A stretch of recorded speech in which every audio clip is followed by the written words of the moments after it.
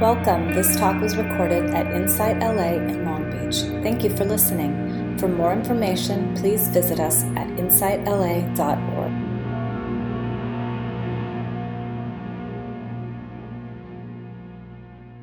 Okay. All right. So welcome again. This is the Insight LA Long Beach Sunday Sit. My name is Casey. So I think for this time together, I was thinking about going over I think I called it the big picture on the newsletter. When we did the second round of the teacher training last week, this was one of the handouts that we gave, and it reminded me how helpful it is to have in your hands a list of the lists. So what you have in your hands is something we call the list of the lists. And in Buddhist practice, in Buddhist path, there are a lot of lists. And sometimes we need a list of the lists. And, they say that the teachings are not really at all linear, and that the teachings can be described as a rope. So each teaching is a thread, and as the threads get bound together, as they kind of get woven together, they're very strong, and so it's much like a rope. So all of these teachings weave together. So I think the first thing to look at is, it's always a good thing to look at, which is, what am I doing? Why am I doing this? What am I doing? Why am I doing it? So we could look at all of these things in the context as, what's the goal? So what would you say the goalless goal of the Buddhist path? And of course, it's just one way to get there, wherever there is. What's the goal? Why are we doing this? To reduce suffering. To reduce suffering, yeah. What else? Just kind of popcorn style, what the goal of Buddhism is? To be more connected. To be more connected, yeah. To reach enlightenment. Cool. Yeah, reach enlightenment. What is that? What would we say that is? What's enlightenment? In this context, like the Buddhist nirvana. We say that like enlightenment, nirvana. What is that? Would that be like a state of zero desire? State of zero desire? Sure. Skillful mind states. Skillful mind states, cool.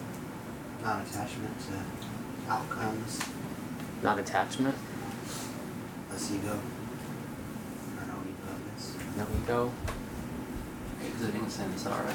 What's that again? Exiting samsara. Exiting samsara. So the opposite of nirvana would be samsara. So exiting that. Yeah. Interbeing with the universe. Interbeing. Love that word. Thich Nhat Hanh, I don't know if he came up with it, but popularized it. He likes that word too. Interbeing. So I think for the sake of, I think all those have aspects of the truth of the path.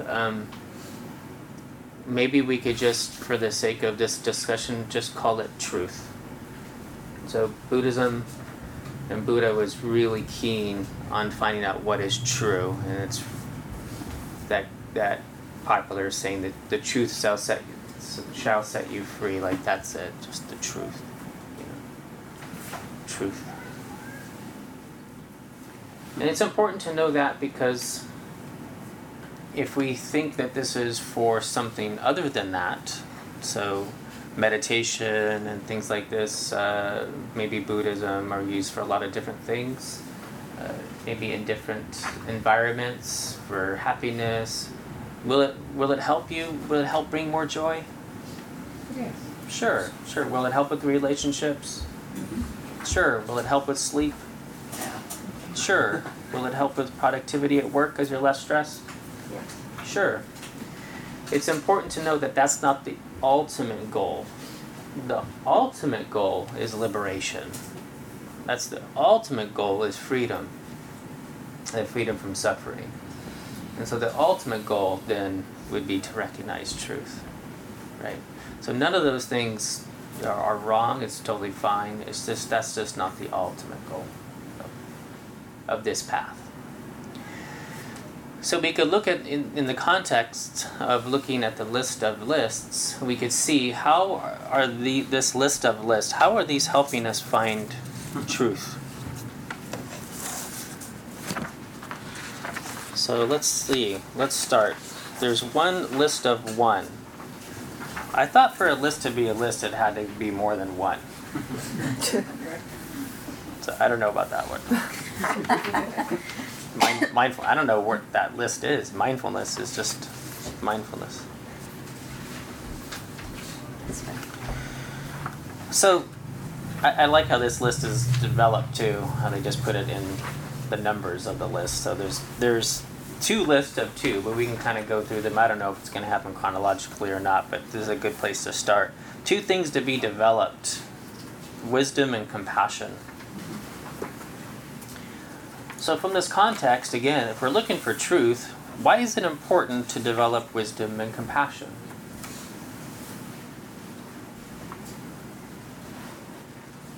They give you objectivity. I mean, if you're looking at you're looking for truth, I mean, you're looking at them objectively. I mean, if you're looking at them with wisdom and compassion as opposed to judgment, which will blur the vision.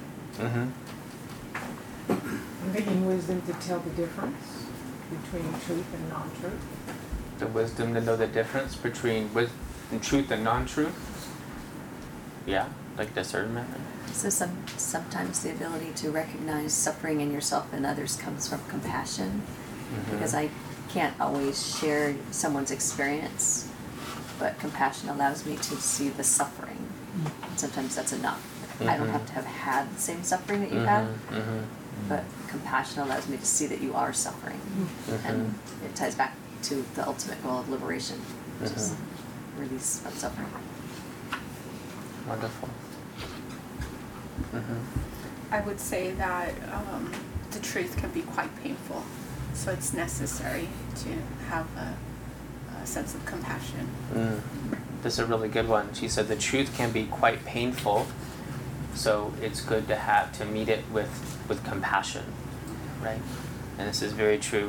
We will see in our meditation practice what we're looking at is not always very comfortable, so we're meeting it with compassion. So I think a couple ways to look at this is that wisdom and compassion are two aspects of ultimate truth. That the reason why we're cultivating them is because this is where we're headed. So this is right view.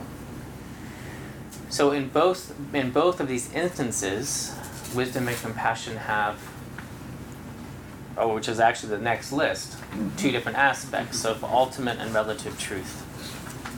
So there's ultimate and relative truth. Of course, the ultimate truth is the truth of clear seeing, the truth of truth, how things actually are. And then we have the relative truth, which is more our day-to-day samsaric perception of duality, good and bad, relativity, things are like this or like that, independence, impermanence, all those things, right? So with wisdom and compassion, we have relative compassion. So this is the day-to-day compassion that we could have for one another. I suffer, I know that you suffer, I'm empathic to that, and I wish to free you from that suffering. We have a loved one, we see them suffering, automatically we have compassion.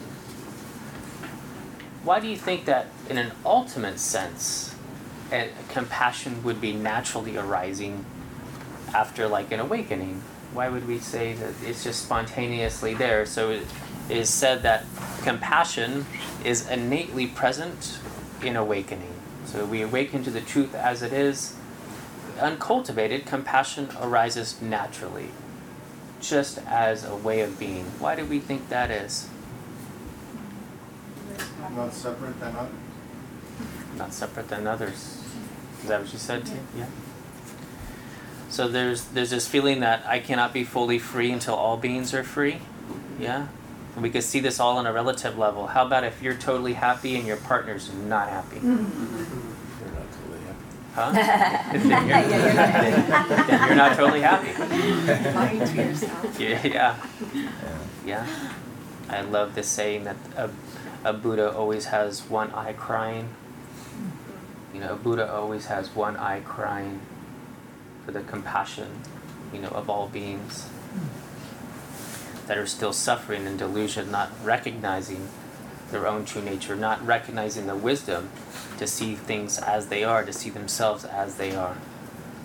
So the wisdom, this ultimate wisdom in this way, so there's wisdom of detangling ourselves from samsaric attachments, and then the ultimate wisdom of seeing ourselves as we truly are, already free.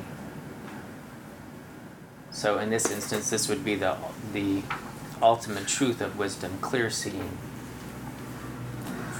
So this is what we mean when we're using the word wisdom. Mostly in the context, we'll say ignorance and wisdom. Wisdom is clear seeing. And you'll see that these lists are usually moving us away from delusion or cultivating the clear seeing. So there's kind of this detanglement, like what gets us away from attachment, and then what really cultivates the stability of mind to pierce through that and see clearly.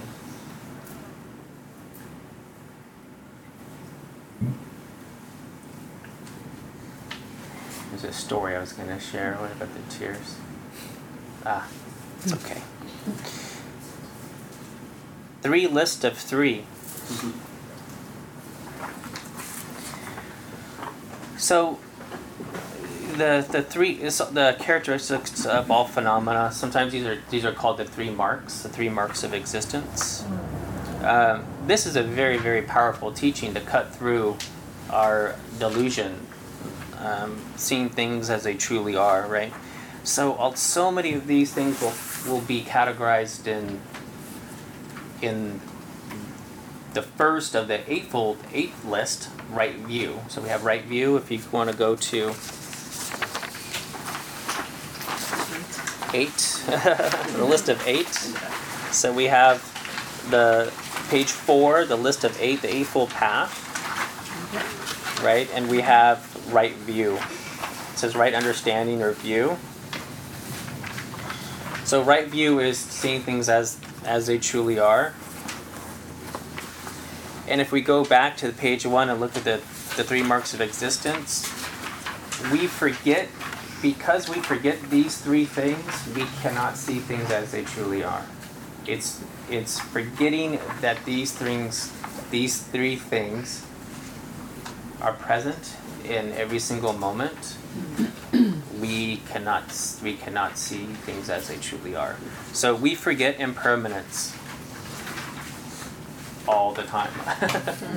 In every little way, we forget impermanence. Yeah? How do we forget impermanence? Just like popcorn style, like attachment. Yeah? Attachment. Like things are gonna go a certain way. Right? All the time. Like, we actually thought that Sunday sit was going to happen today. Yeah? Like going here, like walking here, I thought, yep, we're going to come here, we're going to do a Sunday sit. Some people came when the door was locked.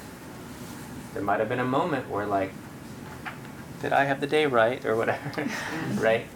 But we could have all come and then no Sunday sit. Yeah?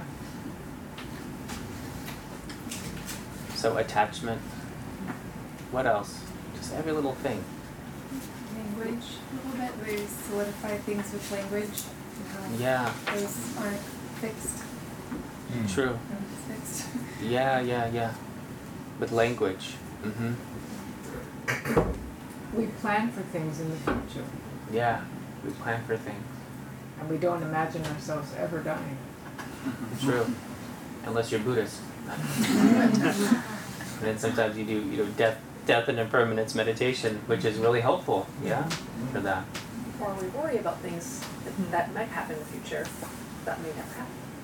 No one does that. It's just silly. We categorize and stereotype people.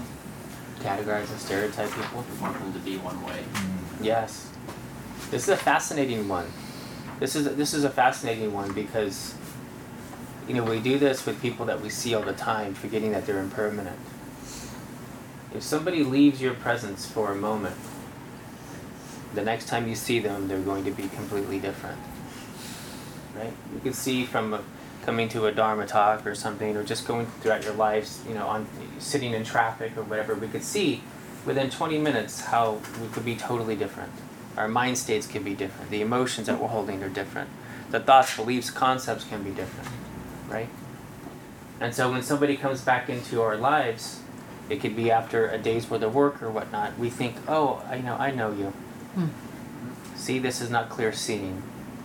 It's not seeing things as it is, right? All that imputation that we're putting on top of that is that, oh, you're like this.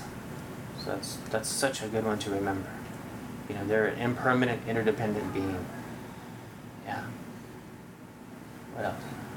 There's the delusion of believing that you remember things accurately.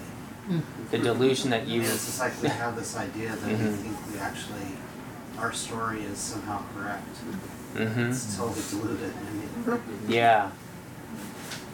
Yeah, so remembering things as we thought they were, so it's kind of pointing towards, impermanence of seeing things or remembering things all the time. We forget about impermanence. So this forgetting about impermanence, definitely, like we mentioned, can lead to attachment, for sure.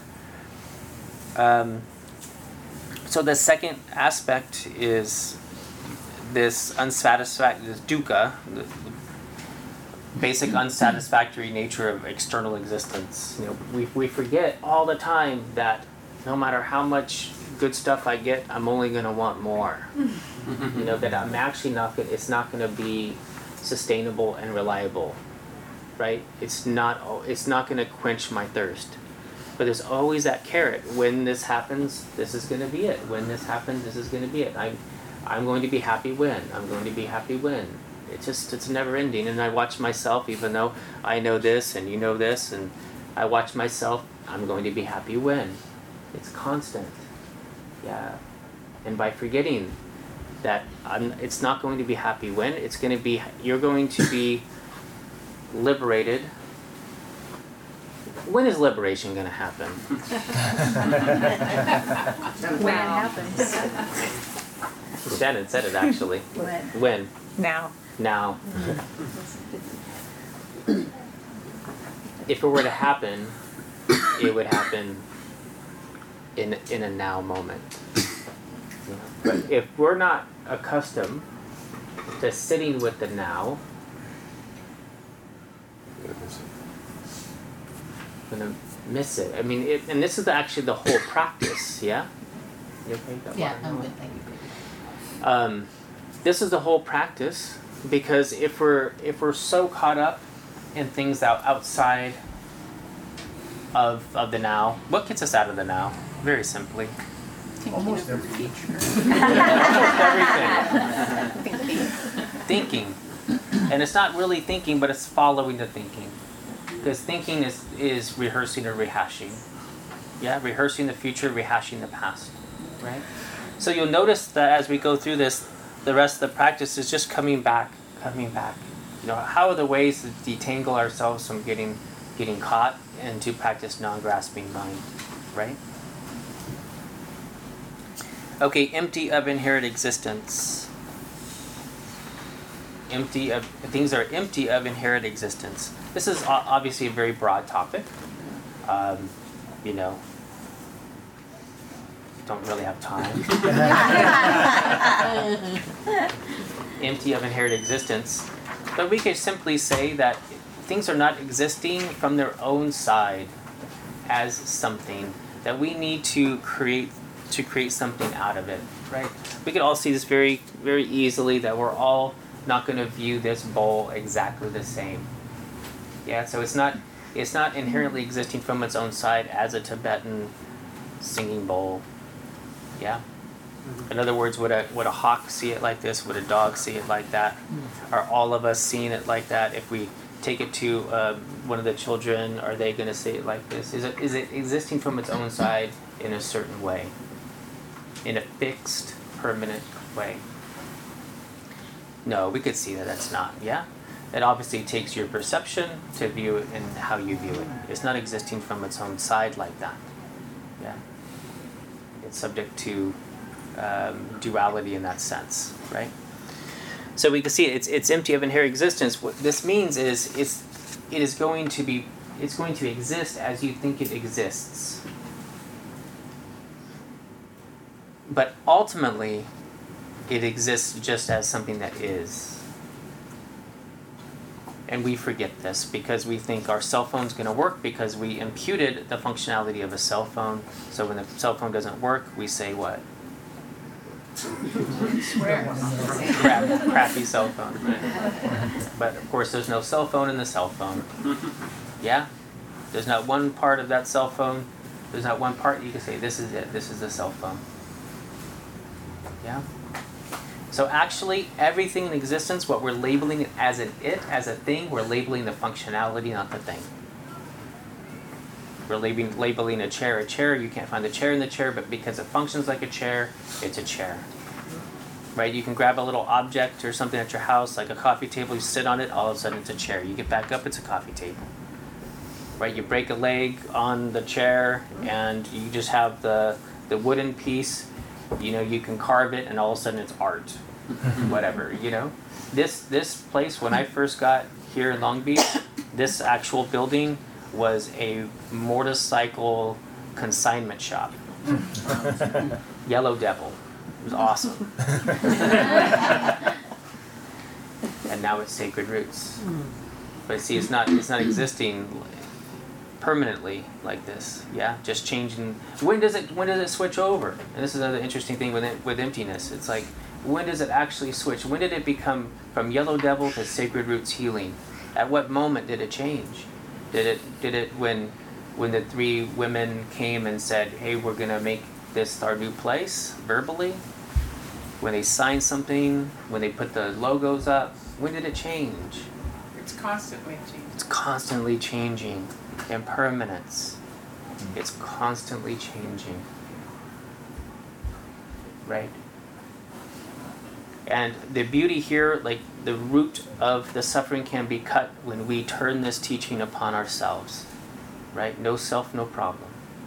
So when we understand that we are empty, when we are impermanent, when we are interdependent beings, now this can remove a lot of the attachments that lead to suffering. But it can be unstabilizing at first. I am empty. But you're really full. Yeah? Okay, we can get into more of that later. Continuing on. Okay, the divisions of teachings. Sila, this morality, concentration, and wisdom. So, how can Sila lead to truth?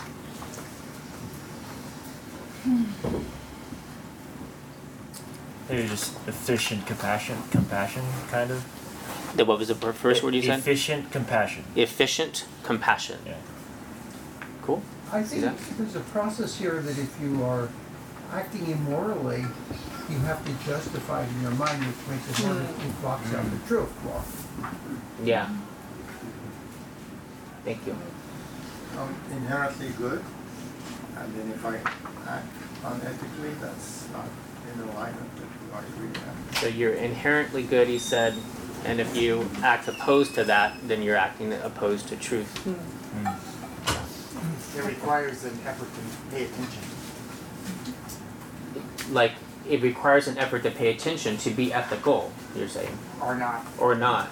Yeah. Also, it ties to the Eightfold Path with right speech and right action and right intention, which is the path laid out to achieve liberation.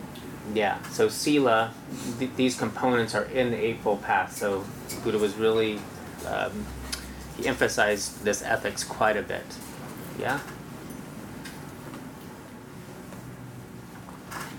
So yeah, all of those are true. So in unwholesome, so this goes back into wise efforts too, which are somewhere in here. The unwholesome practices, you could say they cloud the mind. So if we're looking for truth and we're looking for the clear seeing, there's no way to have clear seeing without ethics. And we could see this on a moment-to-moment basis. How does it feel? Is your mind restful and calm and at ease when you argue with people, or not? Yeah. When you're cheating, lying, stealing, envious, jealous, how is the quality of your mind? Is it agitated? Yep. Or yeah, right? It's gonna come up when you sit. It's gonna come up with your sit. Is it gonna be difficult to detangle yourself from following thoughts when you have that type of unwholesome activity going on? Right? Yeah. So there's no way to detangle ourselves effectively. Now, if you're spending a day in service and in kindness, in right speech, some compassion, how is the quality of your mind when you're doing those types of activities? I don't know scientific anything about this, but I think of vibration, like the kind of the lightness of what you just listed versus like the weight of what we were just talking about. Right. So I don't know if there's a vibrational difference between those, but it just seems like lighter and clearer. Lighter and clearer, right? So they speak of the mind kind of like a pond, and we talk about the hindrances. So like hindrances of anger or attachment, aversion. So like the water has dye in the water, or agitation to the water surface, like wind, algae, mud, like doubt is mud, right? And then when all of those hindrances are subtracted, the water is calm and it's clear and you can see the bottom. And that's our true nature, right? The clear pond, clear seeing. Oh, it's like this. Oh, I've been thinking it's like this. I've had a wrong view. And again, another analogy is that we're cleaning a window. It's a dirty window, and you're cleaning it and cleaning it and cleaning it, and all of a sudden, oh, clear. Now I could see. Right? So without sila practices, there's no clear seeing. Right? It's just muddied all the time. Right? Also, we're a diamond covered in mud. That's another analogy. Right? Paramahansa Yogananda used to love that one. The diamond covered in mud. Right? So we just can't see. So much of this is sila practices. Now that we have the calmness of mind, we can move into concentration practices, called you call it samadhi practices, indistractability. Why is it important to have concentration? How can concentration lead to truth? It facilitates clear view and mindfulness. Just makes it possible. Makes it possible? Makes it possible for what? Not get hooked. To not get hooked. To right? hold on to truth? Yeah, and to hold on to truth. Yeah, because we could have a moment of truth, like this is it. But concentration holds the mind down on whatever. And it could hold the mind down on awareness, right? So we did awareing in the beginning of the meditation. We're aware, we're awake. Yeah? So concentration allows the mind to hold on to that. I feel like it enhances non-connectivity. Like it gives you the ability to not connect to everything that comes into your awareness. Yeah, it kind of gives you the ability for conscious choice on what you want to kind of attach to or not. Yeah? Like strong mindfulness, right? And then the final one is wisdom. So you'll see a lot of times like wisdom or equanimity as the fruition of the practice, right? So you have sila, you have sila and ethics, you have concentration, and that's going to lead to insight, into wisdom. All right. Are we still awake? Still okay? No one's falling asleep yet. Oh God. All right. So these are four. The next one is the list of 4. So these are biggies, right? The 4 noble truths. And so we began by saying that we're going to be looking at truth. And so it's no accident that the first time Buddha ever taught anything, this is what he taught. So after his awakening, he met some old friends, and they said, "Man, you look different. What is it about you?" And he just said, what did he say? He said something very powerful. They said, "Are you omniscient? Are you this? Are you a guru now? Blah, blah, blah." What did he say? I'm awake. I'm awake. I'm awake. Bodhi. I'm awake. So this wakefulness, it led to he was not caught, right? Because when we get caught in thoughts, we go to sleep. Yeah. So that's what non-awake feels like when we're caught in thoughts. So we do this all the time. Like when I'm talking, once you get caught in thought, you can't hear what I'm saying anymore. Yeah, you're asleep. If there is a clock ticking in the room, and all of a sudden you get caught on your thoughts, that clock disappears. You're no longer awake to that. Yeah? And then when we fall asleep to our actions. If we fall asleep to our actions, then we fall asleep to our conscious choice to enhance the wholesome and to say no to the unwholesome. We lose our mindfulness. Right? There's no more mindfulness, there's no more transformation. We're just caught in the habitual pattern of stimulation and habitual response. That's it. And on it goes. Yeah? We wake up, we're aware, we're awake, we're conscious, we're mindful. Now I have choice. If I have choice, now I could choose something different. Yeah? I could use my wisdom and compassion, even relative wisdom and compassion, to choose something different. If we choose something different over and over and over again, guess what? Less and less suffering. Yeah? More and more alignment with our true nature.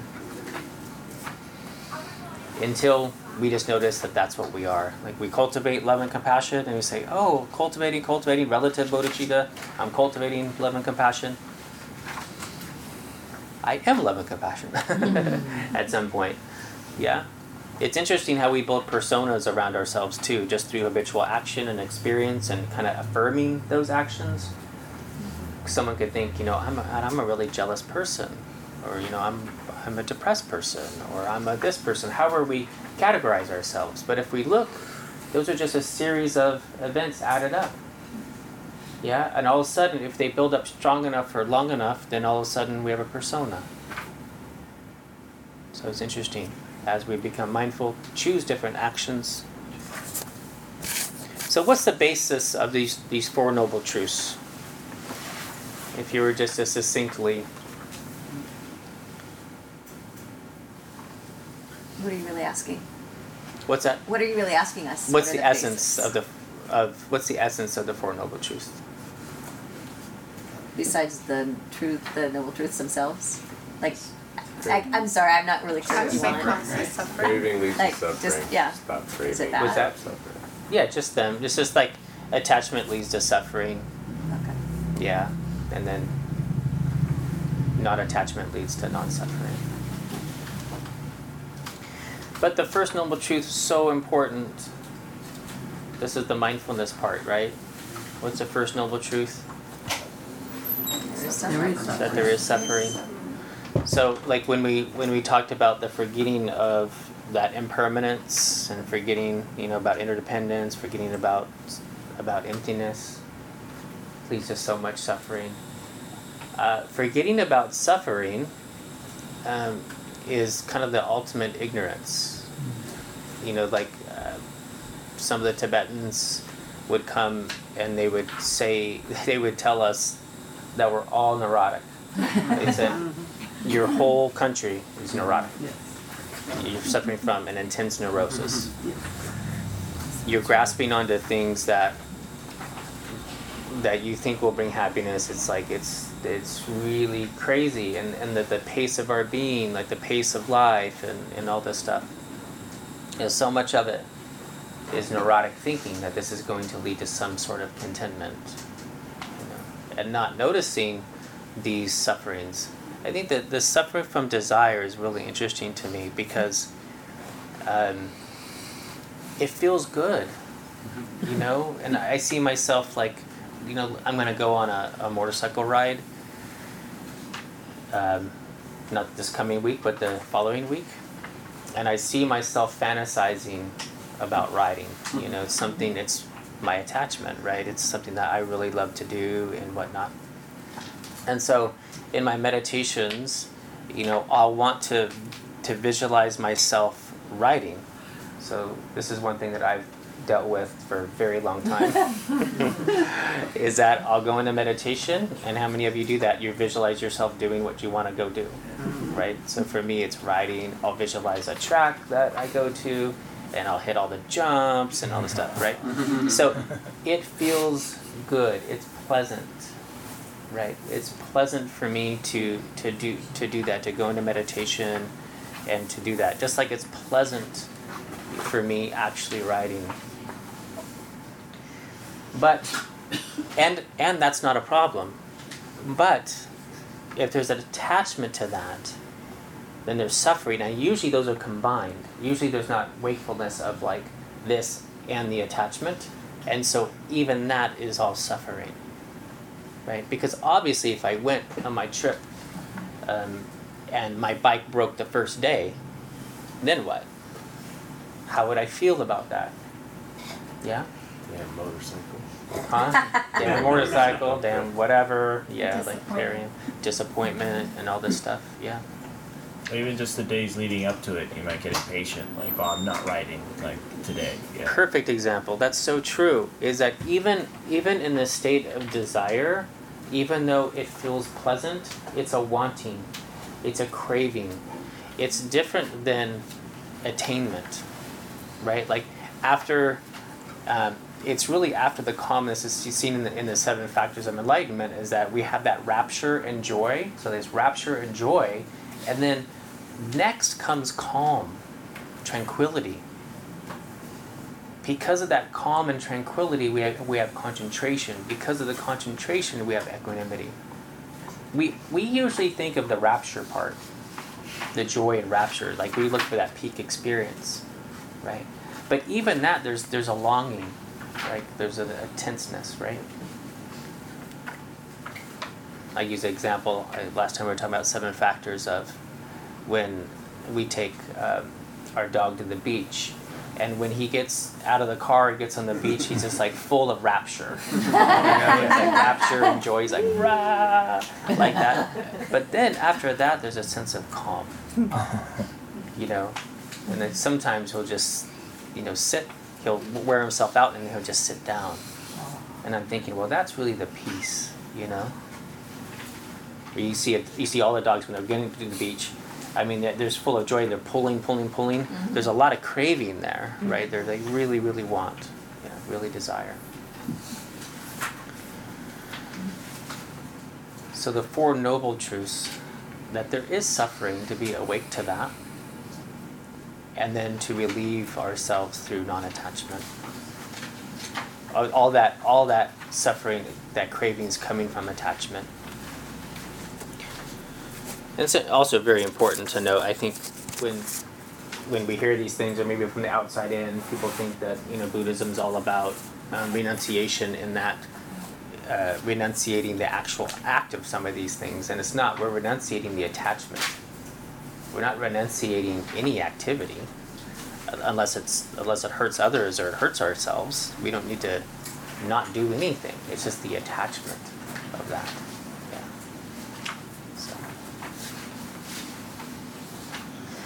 All right. Well, I've been blabbing for a while. Maybe let's spend some time and let's connect with each other and share some wisdom with each other that's in the room. And out of the things that we covered so far, which we only got 1 page into it or something like this, maybe just reflect with your partner, or maybe groups more than 3. What out of these things have helped you even, I mean, if you're new and just hearing them for the first time, you could kind of conceive of what resonated with you, or that have helped you, if you're a practitioner already, relieve some suffering, or define a kind of your own truth. What has helped you? Hopefully you've gotten some help from this. If you're like, nothing's really helped. And again, even if you're just reading it, if anything resonated throughout the talk today, then like, yeah, this could really, help me relieve suffering. So just turn to the people next to you. No group more than 3, so we keep it a little on the shorter end. Does anyone want to share with the larger group what kind of came up for them?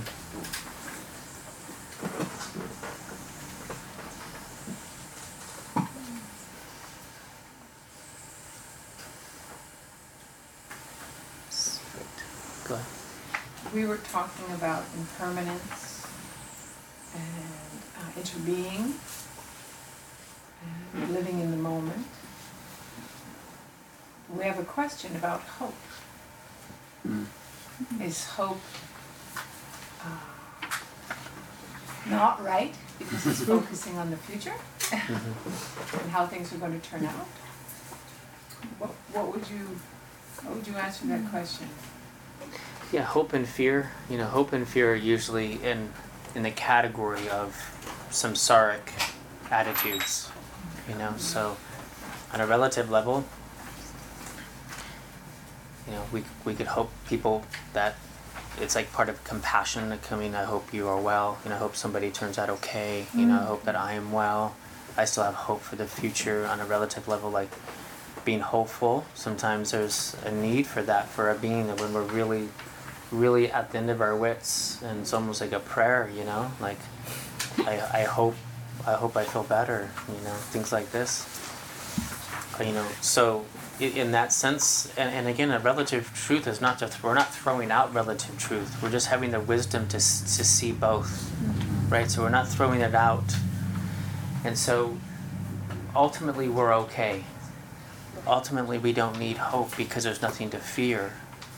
There's nothing wrong. Even the world's most insane calamities? Calamity. Why I can't say that word right now. Catastrophes, all these things. It's just ultimate truth. It's okay. We're okay. So yeah, there's a place for it. It's just the wisdom to know. The ultimate truth would be we're all right. I remember seeing a meme that said at the top, "It's all right. Nothing is in control." Nothing's in control. Right? And so if it's all right. It's all right. And as long as we're in line with that. But see, we're not. We're not in line with impermanence. We're not in line with interdependence. Yeah, we're pushing against a river that's flowing, and we're in the middle of it going, "Arr." But if you turn around and you're going with the current and you lift your feet up and you're flowing, everything's perfect. You don't even realize you're floating down the river until you stop, is what we do. Like, I want you to be like this, and I want you to go away, and you stay like this, and you stay like that, and you do this, and da-da-da, and I stay like this, and don't wrinkle, and da-da. Right? Like that. And then there's a lot of dissonance, and then we have things like hope and fear arise from that delusion. Because of the dissonance with how things are, because we're not in line with how things are. Yeah. Having gone whitewater kayaking a few times, absolutely hit the nail on the head. I mean, if you try and fight the current, ooh, you're in for a rough day. Yeah. You gotta go with it. One more. We talked a lot about associating a story with everything, and then getting caught up in that story and kind of getting away from the truth because we're putting so much of our energy into this thing that might not even be real. Again, nobody does that. That's just you guys. Yeah, it's so huge, and we literally live in our story. I know this is like kind of obvious, but yeah, we live there instead of reality. Like, reality is so incredibly simple. Like, what do we know to be true?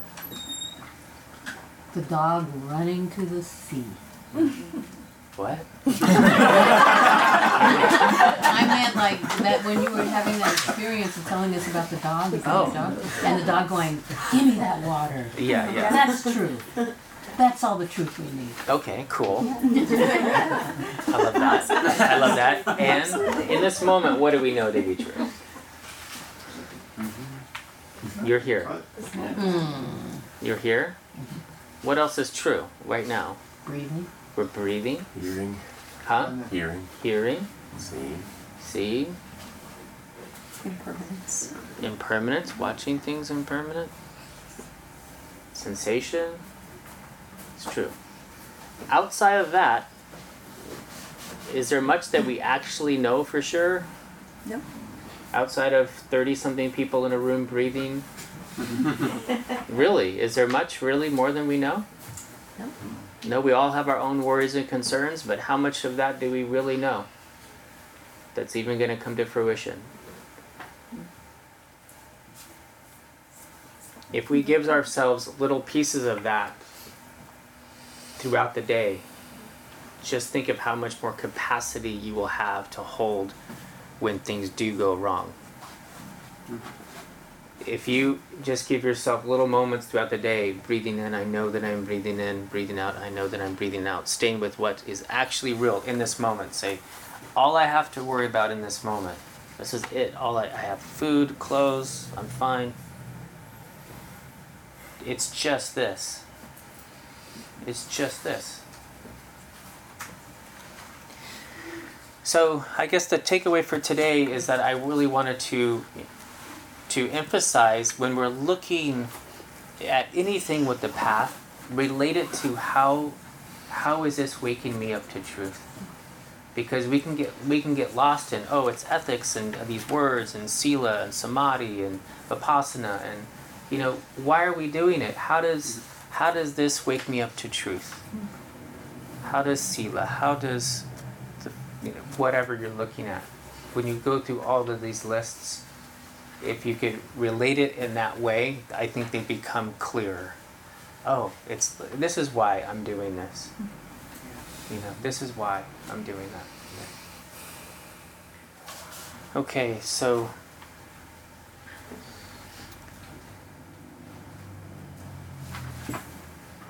Mindy, is it okay if we say a prayer?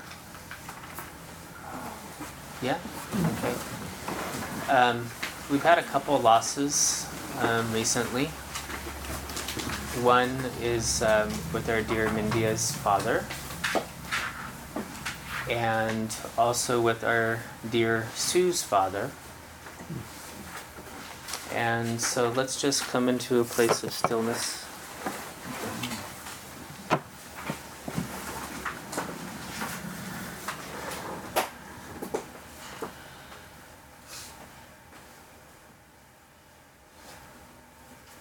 Just reaching into our heart of hearts, speaking so much of compassion, and thinking of these beings on their spirit journeys.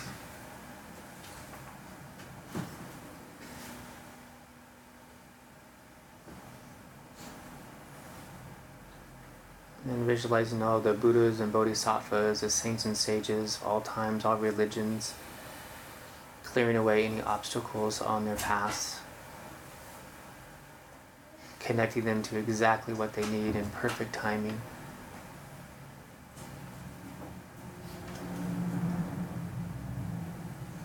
Supporting them, supporting their families, allowing this transition to be fruitful, to be uplifting,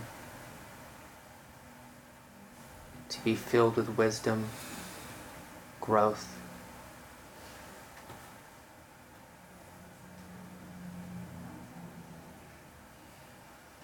And may this be felt by all beings.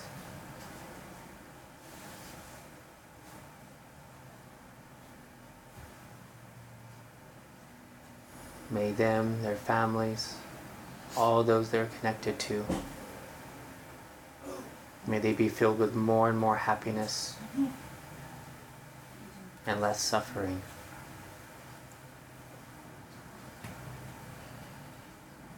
O Mani Padme Hum.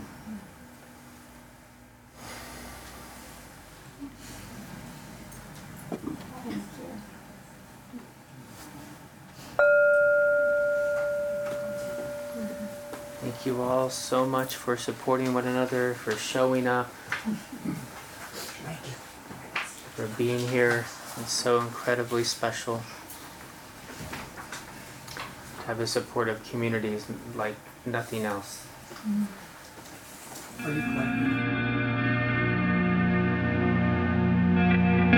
You have just listened to a recording from Insight LA in Long Beach.